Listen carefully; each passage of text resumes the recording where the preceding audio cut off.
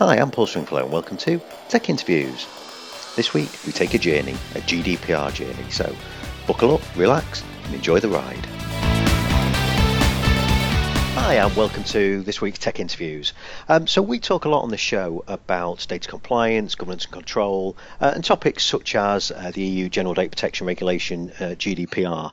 And we've done a number of shows where we've looked at the context of that, and we've also looked at some tools and technologies that can help businesses to start to develop their own GDPR compliance policies and procedures and roadmap.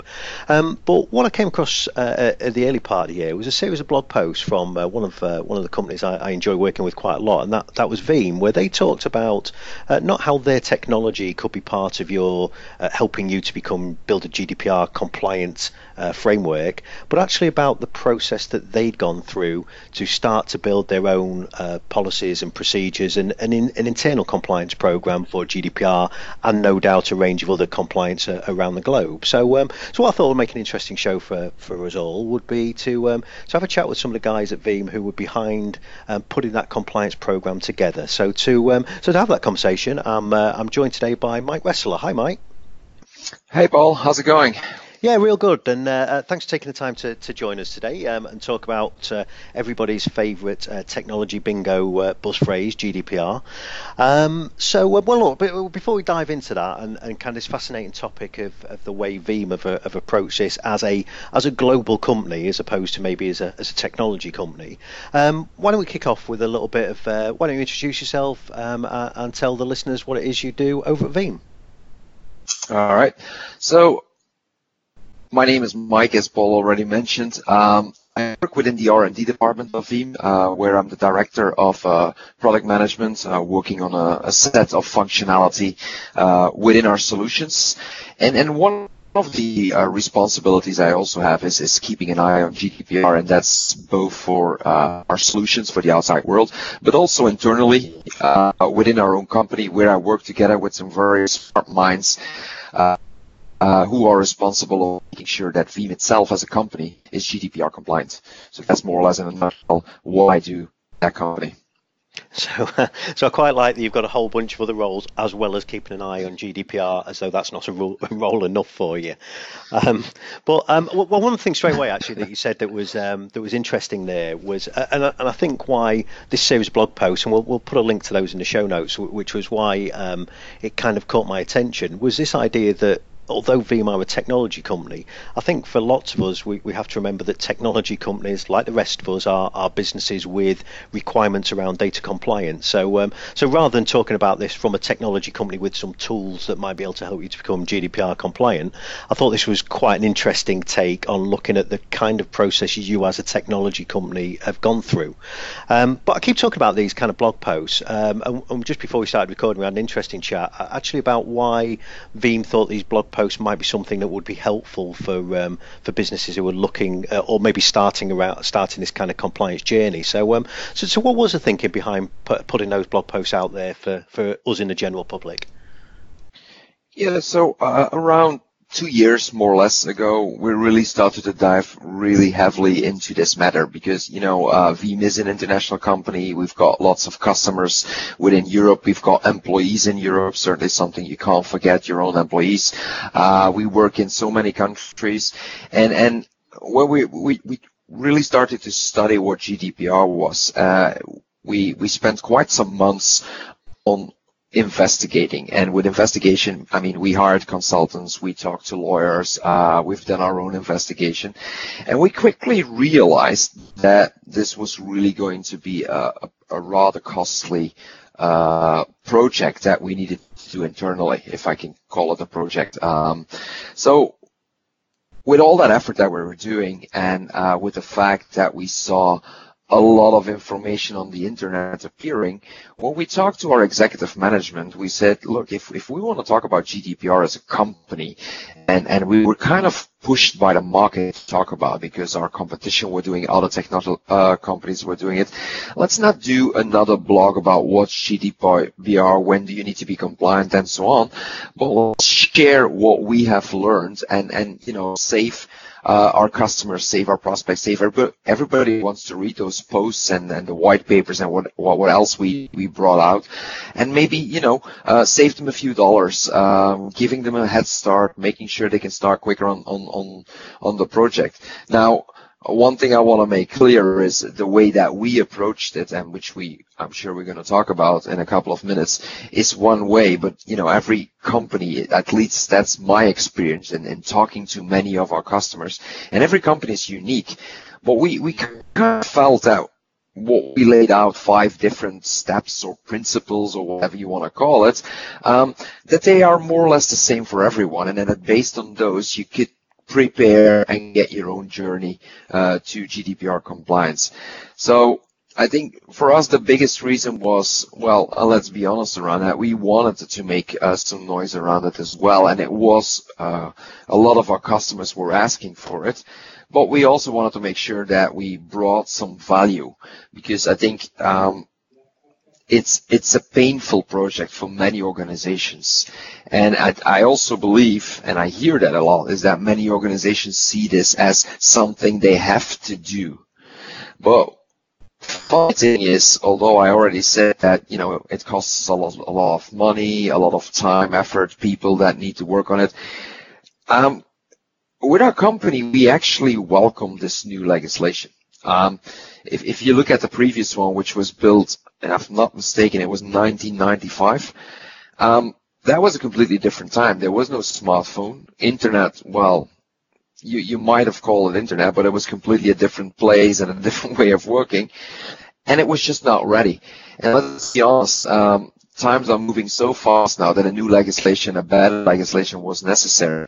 And again, it's costing us a lot of time, effort, money, but we do believe it's going to be a good thing, not only for people itself, but also for companies that will be more protected by this type of legislations.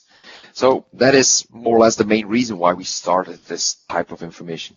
Yeah, and I think there was a couple of things that really stood out for me actually in what you've just said. Because one of the things I was interested in, you've covered it really well there, was what Veeam's view of this change in legislation or this change in regulation was, and it sounds as though Veeam have seen this as a widely positive thing, and I think I would tend to share that in that.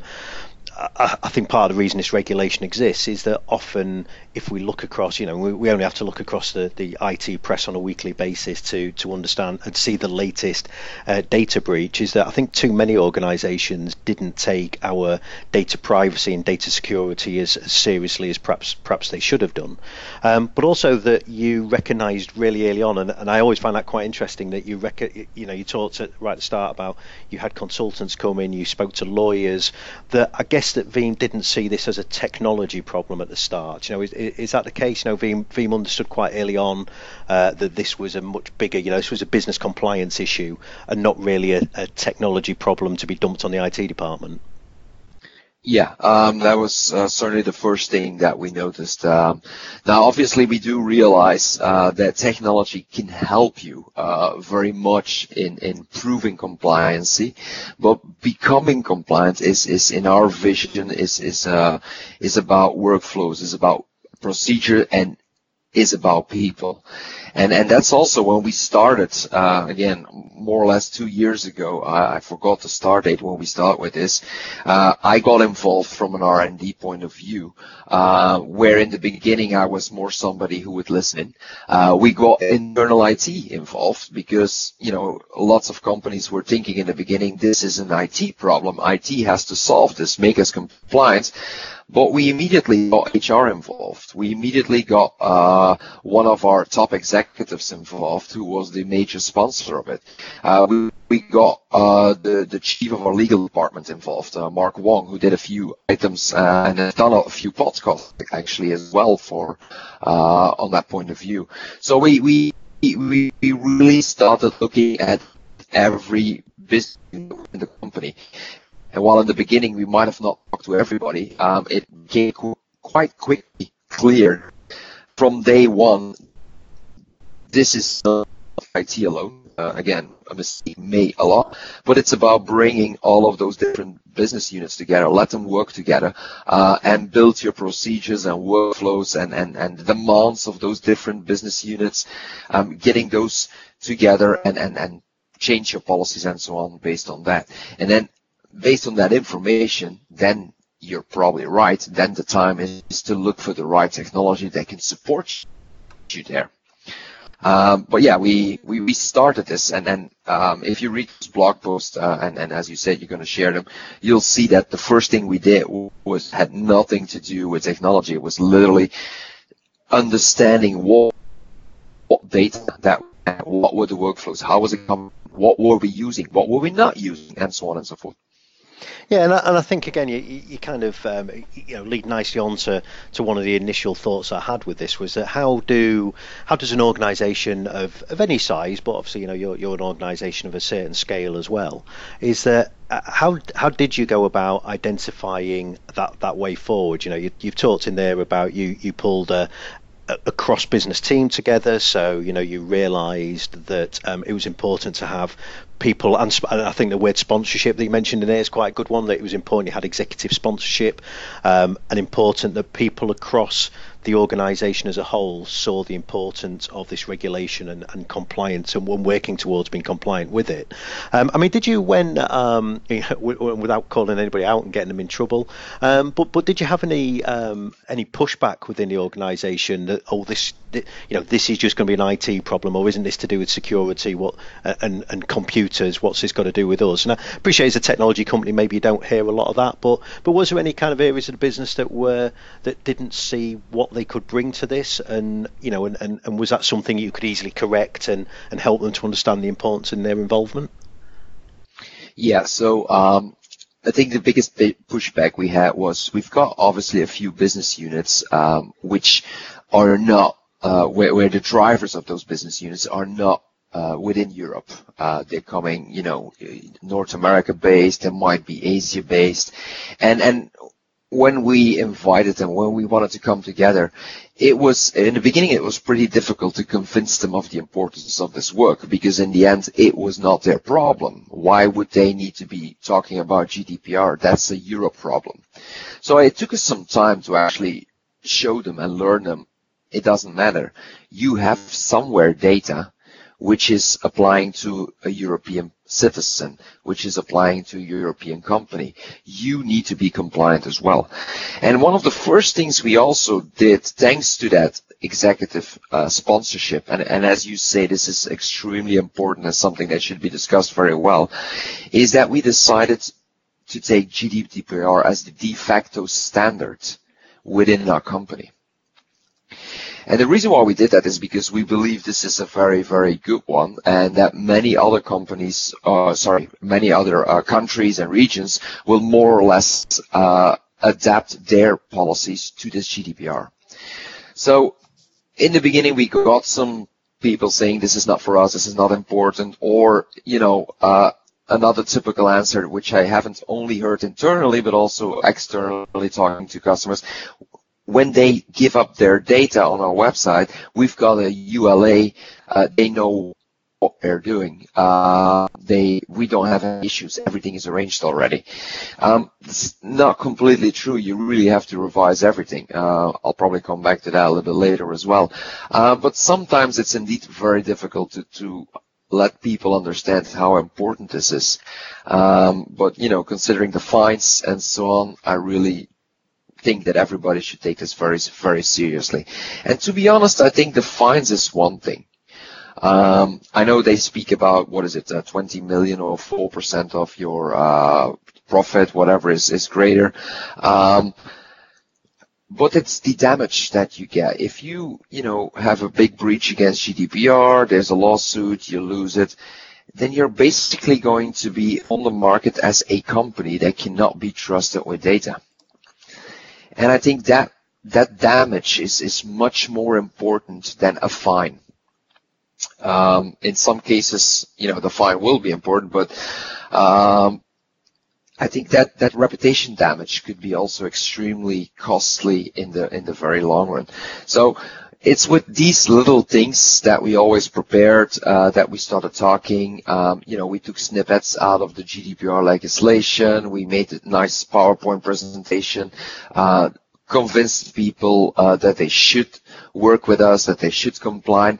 And it took us a couple of months, but in the end, everybody was on board.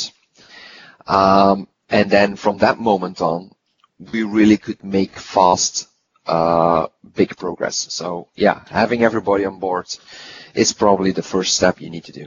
Well, and you talked there about kind of progress, and I think what was interesting in these blog posts was this kind of methodology that you took as a company, as Veeam, this kind of 5-step approach. So it's probably a good time to maybe delve into that. Now, I know you've touched a little bit on kind of step 1, which was to know your data, but what were those? Can you talk us a little bit through those 5 steps and the kind of activities and outcomes that you got as you went through them?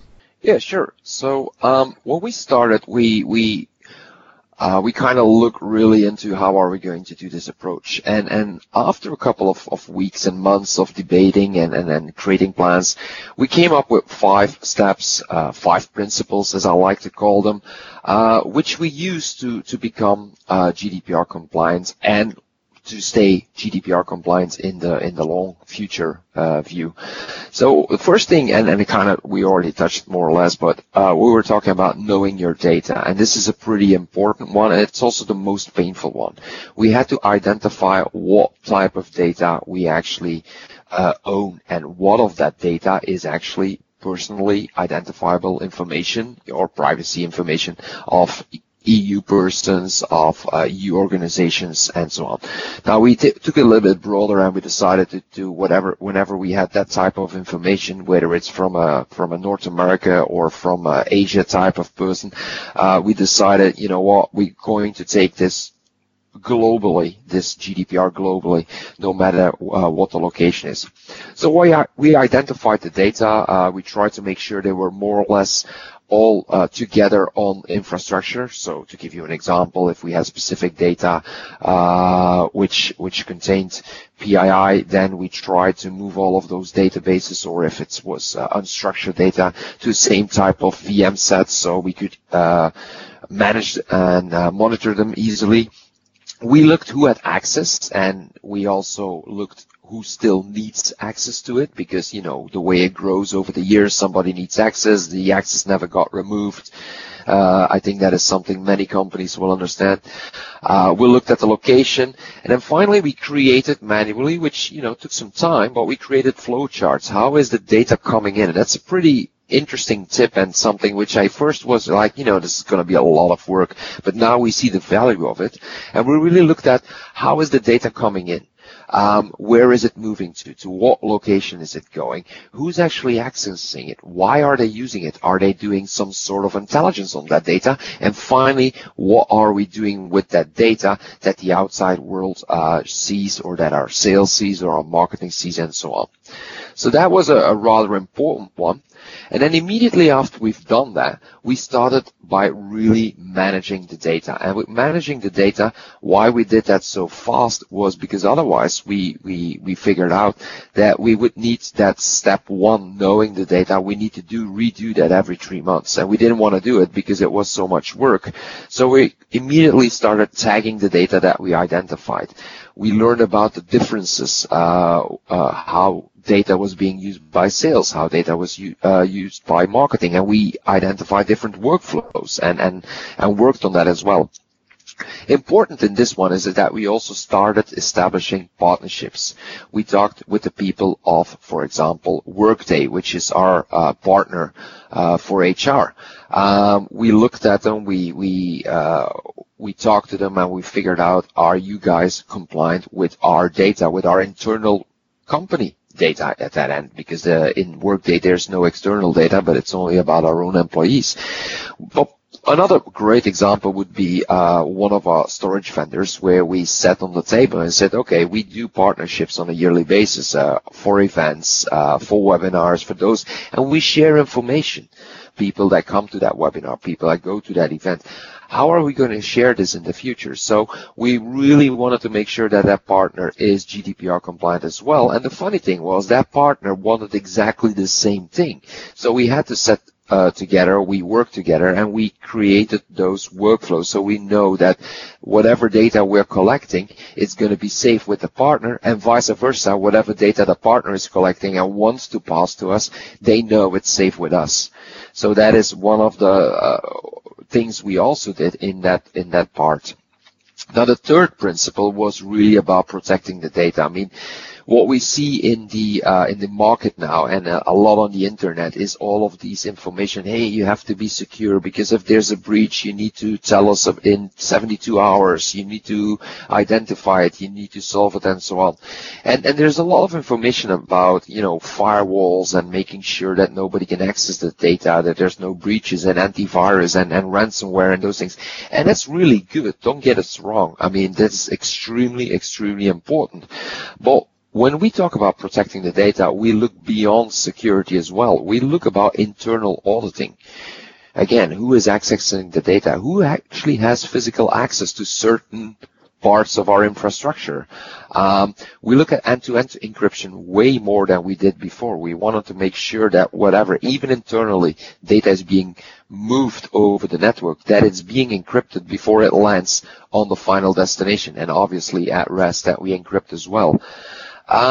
We already had some intensive monitoring within our organization, but what we also did is make that monitoring bigger, meaning that now when we monitor the data, at the same time, we monitor the underlying infrastructure. Because if you monitor the data and you lose access to the data, whatever happens, could be ransomware, could be a breach, but could be as simple as your service going down, as the electricity in your data center, as bad cooling, as even a simple drop of the internet line, right?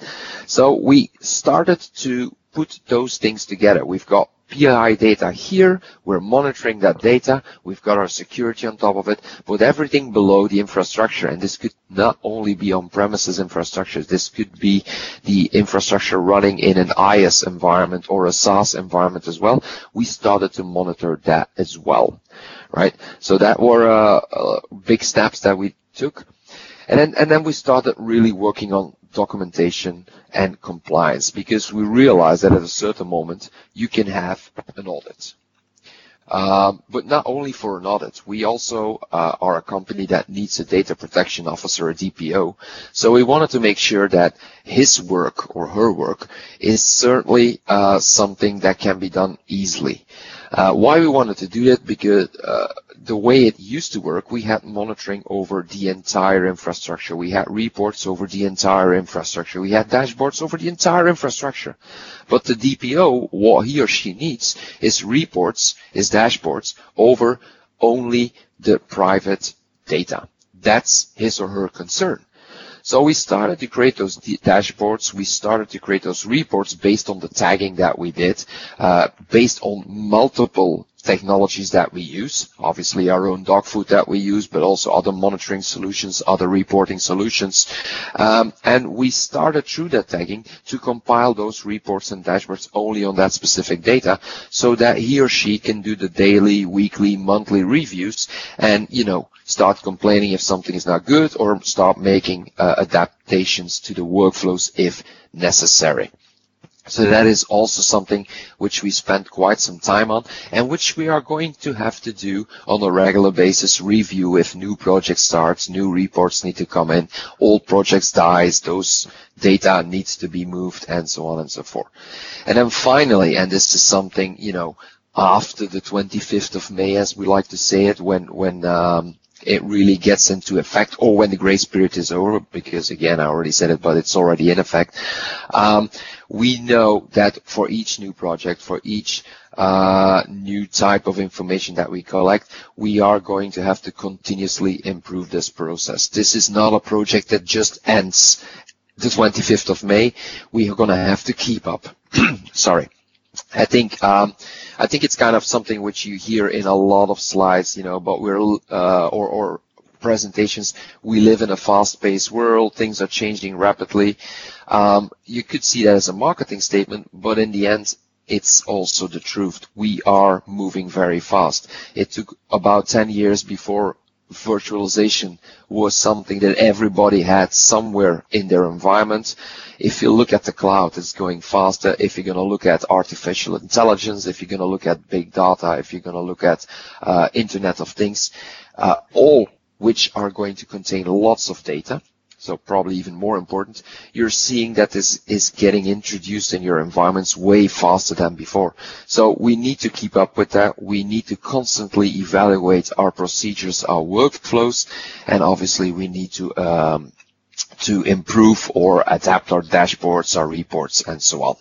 So that's in a nutshell the 5 steps that we identified, 4 of which we have been doing, and in all honesty, there are still a few things which we are getting in line before that 25th of May, and then the 5th one, which will be constantly driven by the DPO, but again, not only the DPO, it's going to be working together with the business owners, with the owners of the data, with HR, with our senior management, and so on and so forth.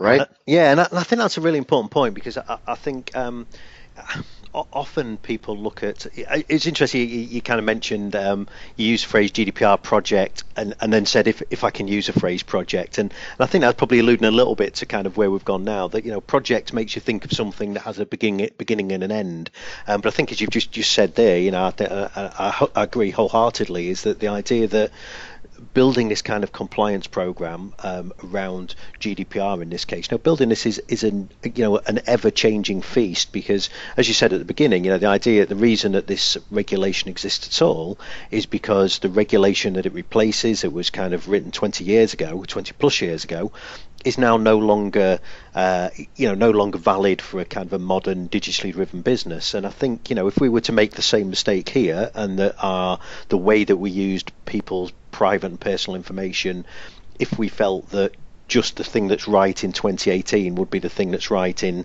2025, I think we just run into the same mistake, don't we? So I mean, how do you go about that as Veeam as well? How do you look at driving that continuous improvement? What's the method for doing that? And I'm assuming as you do that, you go and review those other 4 steps as well at the same way, those other 4 principles. So it's continuously understanding what you know about your data and how you manage it and protect it, and make sure that you've got the appropriate documentation and compliance. But is there a way that you are going to drive that continuous improvement? Yeah. So we kind of stole the idea of GDPR itself. Stole. One of the things that they say is, data protection by design and by default, which means every time you start a new project within your company, instead of thinking about security, thinking about backup and those kind of things, most of the time in the past, somebody built a project, went into production, and then, we don't have backups. We forgot about antivirus or something else, right? So GDPR forces you to take those type of defenses, those type of ideas in the project from the beginning. So within Veeam, we're going to approach it 2 ways, right? Our DPO is going to look at everything we do and be the driver behind revisions of what we do. Even with projects that are already existing or data flows that already exist, if he figures out there are better ways to do it, there are smarter ways to do it, he's going to be the driver based on all the reports and the dashboards to make those modifications. But we also said every new project that we implement, which could be new software, which could be a revision of the software, upgrades where we suddenly have more data fields or those things, every person that will work on that project, and this is actually something which will be kind of pushed from internal IT, although it will be the business people understanding the data that will need to work with this. They're going to look at it, they're going to say, okay, do we need to put this into our workflows? Is this personal data? What do we need to do to make sure that it comes to our DPO, who then will take it into his dashboards to review and so on. So instead of only backup, only security, antivirus, and all of these things, high availability, we are not only putting specific technical terms anymore with a project, we now decided that GDPR is one of those factors or standards that needs to be looked at from the moment we start the conversation of a new project. And that's a really interesting shift, isn't it? And actually, just as you was kind of explaining that, one of the things in the back of my mind was, have you developed some internal processes around education so that you're talking there about GDPR and compliance being part of your kind of design process now for, because ultimately you are a technology company yourselves, the idea that you're starting to build that kind of compliance thinking into everything you do. Is there a way that you're going around educating people across a global business in your case? Is there a way you're going around educating people about the importance of data privacy and compliance? Yes. So we used our internal education team. You said yourself we're a technology team, so our field engineers and so on, they need to have education on a regular basis. So we kind of have an internal team as well that does all the building of that knowledge for our internal field. And now one of their additional responsibilities was also build courseware, or if you want to call it like that, internally for those for GDPR. One thing we did look at is, and that's actually a part that comes back in principle too, is, and I call that know the difference. One of the things we quickly realized is that we did not want to fall into, the old IT trap of handling everything the same way. 10 years ago, IT ruled from the ivory tower, and if it was good for accounting, that was good for engineering. But we saw that different business units had different needs. Marketing in our case was using the data differently than what sales was doing with the data. So when we started to learn about the data, and we did that with surveys, really simple Excel sheet based surveys that went all different business units that they owned, what they were using it for, and maybe even trying to understand, do we own data which they actually don't even use at all? And then based on all of that information we got, we actually let our head of our legal department made videos. And he literally made videos, with the face, like you're talking to them, where he addressed per video a business unit, talking about the importance, used their examples, why it's important, why we could not lose it, what we needed to do it, when do we need to remove it, and so on and so forth. And then really worked around also, when new stuff comes in, we have to think about this. So awareness is something which we put a lot of effort in it. And in all honesty, we've already did phase 1 of this, but we are aware that phase 2 and phase 3 of this is going to need to be there as well. And then a next step would be, and we still got a few weeks left, but new hires will kind of get a 1-hour crash course on GDPR as well, depending again on what business unit there will be. So when they're onboard training, this will become a de facto standard as part of that training as well.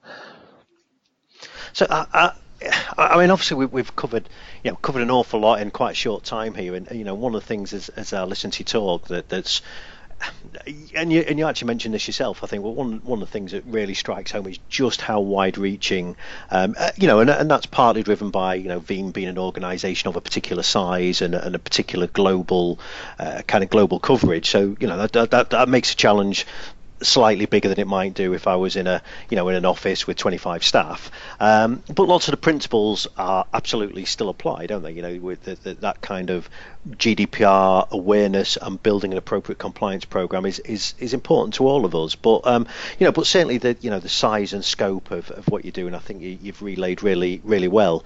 And I suppose as we wrap up and as we come to the end of our time, what is from, and not necessarily for people who are starting their GDPR journey, because as we say, we're kind of 5 or 6 weeks away now from, at the time of recording at least, 5 or 6 weeks away from GDPR regulation becoming enforceable. If you were, if you were talking to somebody who wanted, I don't know, a top 2 or 3 tips of things that you have learned while you've been through this process over the last couple of years, is a 2 or 3 kind of top things that you've learned, or things that you might have done differently, or things that people should absolutely be looking to do? Yeah, I think, well, I'm not, as I said in the beginning, right, I look at it from an internal point of view, but I've been talking to a lot of customers as well and understanding what they were doing. And I think a very important tip is think about your partnerships. Even if you think about, my company, we're using Office 365, think about the fact that it remains your data. Right. Well, there are many companies that use other software as a service, right? Salesforce, Workday, for example. But also think about some other partnerships. For example, we've got partnership with quite some storage vendors out there. Well, we literally sat around the table with them and discussed about, okay, you as a storage vendor, we will give some, marketing information that you collected, but you need to prove that you are GDPR compliant. And they asked exactly the same thing from us. So when you're working with different companies, when you're doing some joint work and maybe some events or something, think about the fact that both parties or multiple parties have to be compliant. That's one thing which we learned quickly, that we needed to react very quickly, and that we see in the field as being forgotten. Also. And the other important lesson that we learned is something which I half mentioned already, is when we talk about protecting the data, right? Security and data protection by design, by default, is that many organizations will look at this only around the security area. But it's much more. Think about monitoring, because what it actually means is if something happens with your data, you're responsible of getting it back online as soon as possible. And yes, firewalls and security protection and end-to-end encryption and auditing and all these things are extremely important. I'm certainly not going to say, you don't have to put much effort in it, but it's more than that. What if something happens? Do you have high availability for some of your information? Do you have monitoring to see that everything is healthy? And not only the data, also the infrastructure below. And it is something which we saw pretty quickly. We were looking at the data and we forgetting about the infrastructure below. So if that died, well, we still didn't have any data, even though none of the monitoring systems were telling us something. And last but not least, and well, as I said, it's a continuous project. So even if you're not there yet, it doesn't matter. Starting as fast as you can, please think very, very deeply about documenting and complying. And one of the things we learned there is that we put a lot of effort in segregating the data. If it wasn't data, personal identifier information data, so personal information, we were going to do the documentation and so on differently, because in the end, this GDPR is about that PII data. And we literally shifted and moved some of the data to put them onto same type of infrastructure. And that is where we started building our documentation. And that's where we made our dashboards on it. So our DPO doesn't have to plow through hundreds of reports on a weekly basis. He's got now a set, well, it's still a big set, but he's got a good set of documentation, reports, dashboards, which he can go through. And if something is not looking good in that report, he knows it's about personal data and he needs to get into action. Well, Mike, I mean, that's been really fascinating, and thanks for taking the time to share that, because I think that's hopefully for the listeners, that's given a really interesting insight into a journey of a company of a certain size with your own set of challenges, and as you kind of touched on a couple of times, all companies have their own sets of individual challenges around doing this, but the principles of what you've covered there, I think, are really valuable. So, look, if people want to find out a little bit more about Veeam's journey, and I've said I'll put links in the show notes to some of the blog posts and things, but where's a good place where some resources that you guys have got where you're sharing some of this information? So you already mentioned that blog, but if you go to our website, there's a part about resources, and in our resource library, you're going to find a few things. You're going to find some white papers, but one of the things is also a webinar with actually that would be me as well, where I go in depth on those 5 steps. Really talked about the different things we did per step.